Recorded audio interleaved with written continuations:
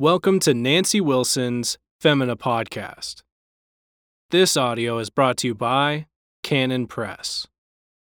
Before we get going, I wanted to draw your attention to Nancy's book, Learning Contentment. We tend to think being stressed out is a normal state of affairs, and that contentment means sitting back and just bottling things up. For the Christian, however, contentment is something we must apply, work at, and make our own in every circumstance, because anxiety and frustration are not neutral behaviors.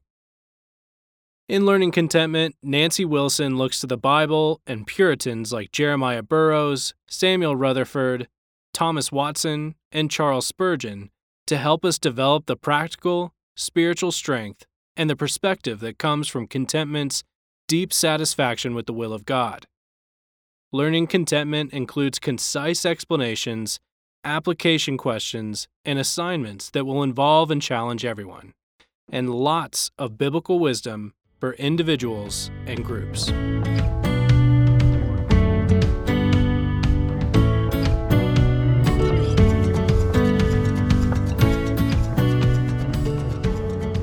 Welcome to the Femina Podcast, episode number 6. I'm Nancy Wilson.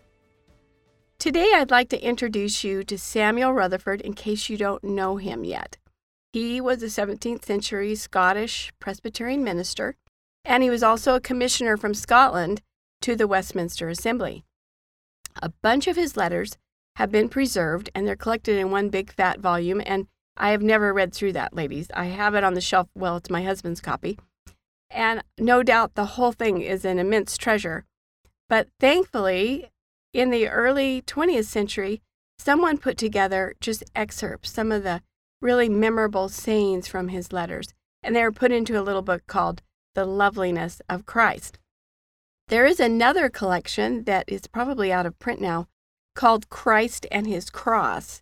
My edition is 1902, and I'm not sure if that was the first printing. Anyway, I do have copies of both of these little books, and I read through them regularly, just maybe a page a day in one or the other. So I'm very fond of Rutherford's writing.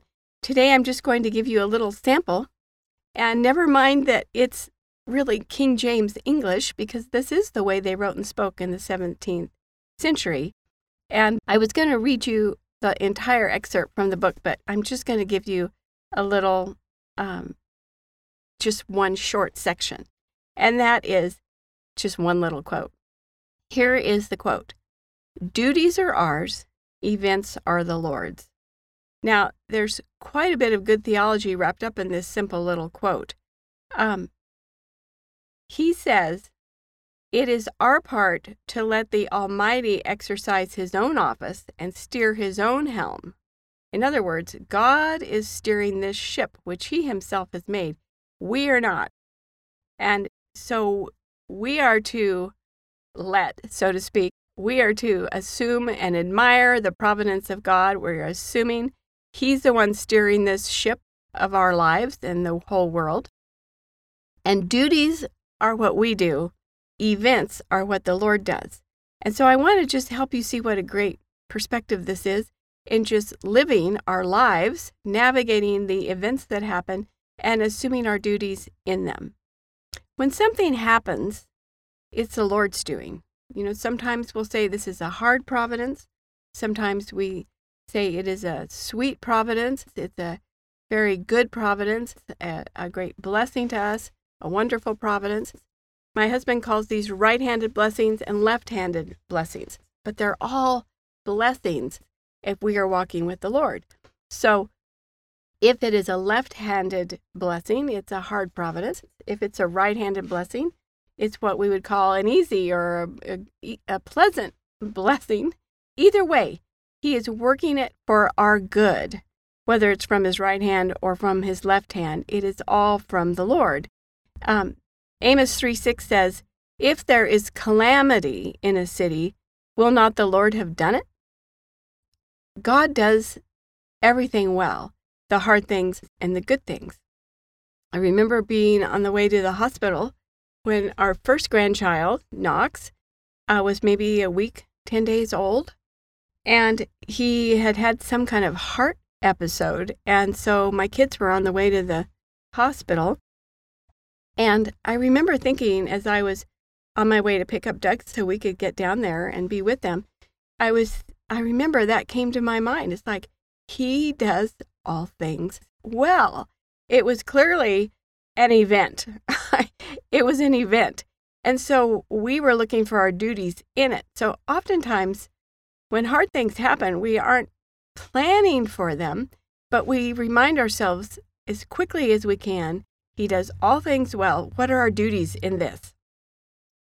Even when it's a right-handed providence or event, when things fall out really well for us, we still have duties and we have to look for them. If God has blessed you with wealth, prosperity, health, good friends, a happy family, a healthy Christian community, a wonderful church, all these blessings must be stewarded carefully and faithfully with grateful hearts. And we must look for our duties in these things. How do we manage? How do we guide the wealth, the prosperity, the health? How do we steward it? How do we use it for good? So in easy providences, there's a lot of stewardship that still needs to happen.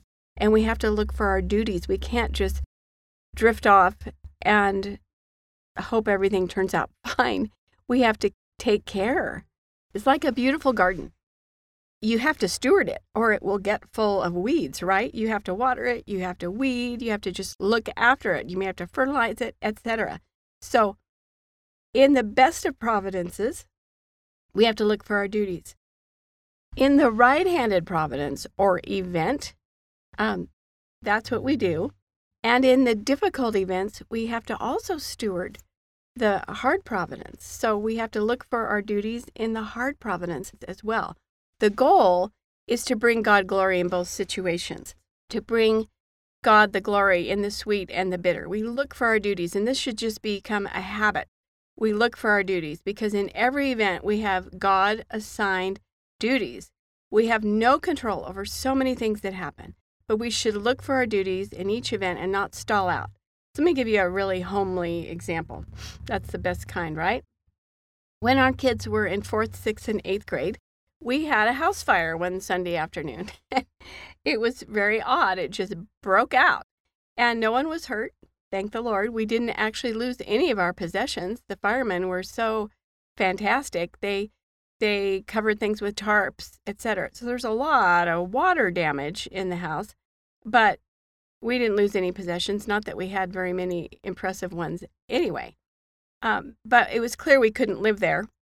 And by the time they had wrapped things up, it was dark, and they took us in with flashlights to get our things for the night. And we moved in with Doug's parents for the night.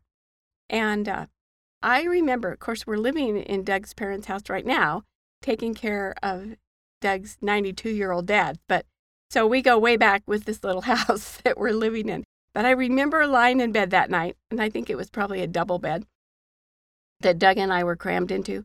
And I remember praying something like this: Lord, this just isn't going to work for me.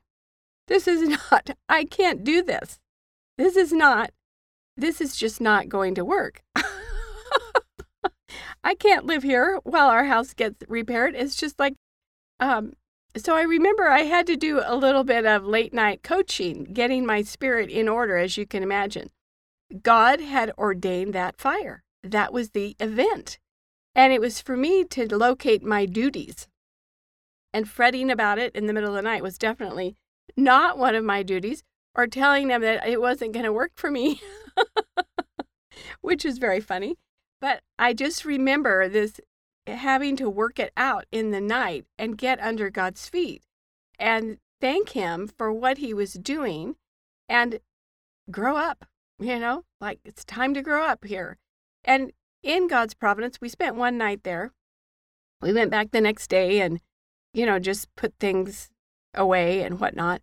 But it turned out we moved into a really sweet, wonderful temporary place for 6 weeks while our house was repaired. And the Lord turned it into kind of a little mini vacation home. And the kids have many happy memories of that place we call the Pond House. But I'm just saying, my first instinct was not to find my duties, but was to complain. And thank the Lord, He shifted my attention. And it's like we don't get to call the shots, do we? And so once I got under and once I submitted to it and was grateful, which didn't take all night, it doesn't take long to put things right, then He blessed us so much. And when we moved back into our house, it was in much better shape than it was, before the fire. So at any rate, that's a small thing. It wasn't like a heavy, horrible trial like many people in our congregation have weathered. We have a church full of people who have weathered all kinds of heavy trials, and I have seen some extraordinary courage and faith in all kinds of difficult circumstances. And the thing is we are practicing, we are learning in the little things of how we're going to handle the big ones. And that's what it means to look for our duties. Events are God's. Our lives are in His hands. So when difficulties come, we know who sent them. That's what I mean by good theology. And so we look for our duties in the difficulty. And so what kind of duties? Well, it depends, obviously. In the Silver Chair, Book 4 of the Chronicles of Narnia, Puddleglum, the Marsh Wiggle, is urging the children to remember the signs that Aslan had given them. And he says this, "You see, Aslan didn't tell Pole what would happen. He only told her what to do." In other words, the Lord is in control of the events. When we obey Him and we do our duties, God isn't telling us what's going to happen. He's just telling us what we're supposed to do, and that is such a good perspective. In Luke 6:46-48, Jesus says, "But why do you call me Lord, Lord, and not do the things I say? Whoever comes to me and hears my sayings and does them, I will show you who he is like. He's like a man building a house who dug deep and laid the foundation on the rock. And when the flood arose, the stream beat vehemently against that house and could not shake it, for it was founded on the rock." So when we do what Jesus says, when we're obeying God, when we're looking for our duties in all circumstances, it's like having our house built on a really firm foundation. And he doesn't promise that floods aren't going to come and the winds aren't going to pound it, but He's saying it's going to stand firm. It's not going to be shaken. And our spirits are not going to be shaken when we are doing what God says, when we're doing our duties. So, as Rutherford says, we aren't to quarrel with our Maker. We thank Him for the providence. We thank Him that we have a good Savior who's going to provide courage and faith for us in the event that He has brought. We read our Bibles and we trust God. One thing I learned from my dear mother-in-law is that faith is like a muscle. She would say the more we use it, the stronger it becomes. And the more flexible, I would add, we will be. And we want to be flexible people so that we can adapt to any situation, to any event, and find our duties. And this is really just basic Christian living, and it's very pleasing to God. I mentioned that Doug and I live with his dad, who's 92, because he needs help. He needs someone to take care of him. But one of the things he mentioned the other day as we were talking about just his situation in life right now is he said, well, I can adapt. And I thought, isn't that the truth? You are amazing. He's had a lot of different people live with him, and he adapts. He's adapted to me being there for a couple of years, and that's quite a feat. Bringing him his meals and just taking care of him. And that's, ladies, that's what we want we want to be the kind of women who can adapt, who are flexible. We're not set in our ways, that we know how to look for our duties in good providences and in hard providences. And we know Christ will meet us there. He will give us the strength to do what He's called us to do. And isn't that just encouraging and such a mercy to know He's never going to leave us or forsake us? So look for your duties today, and God bless you in it. Thanks for joining me today.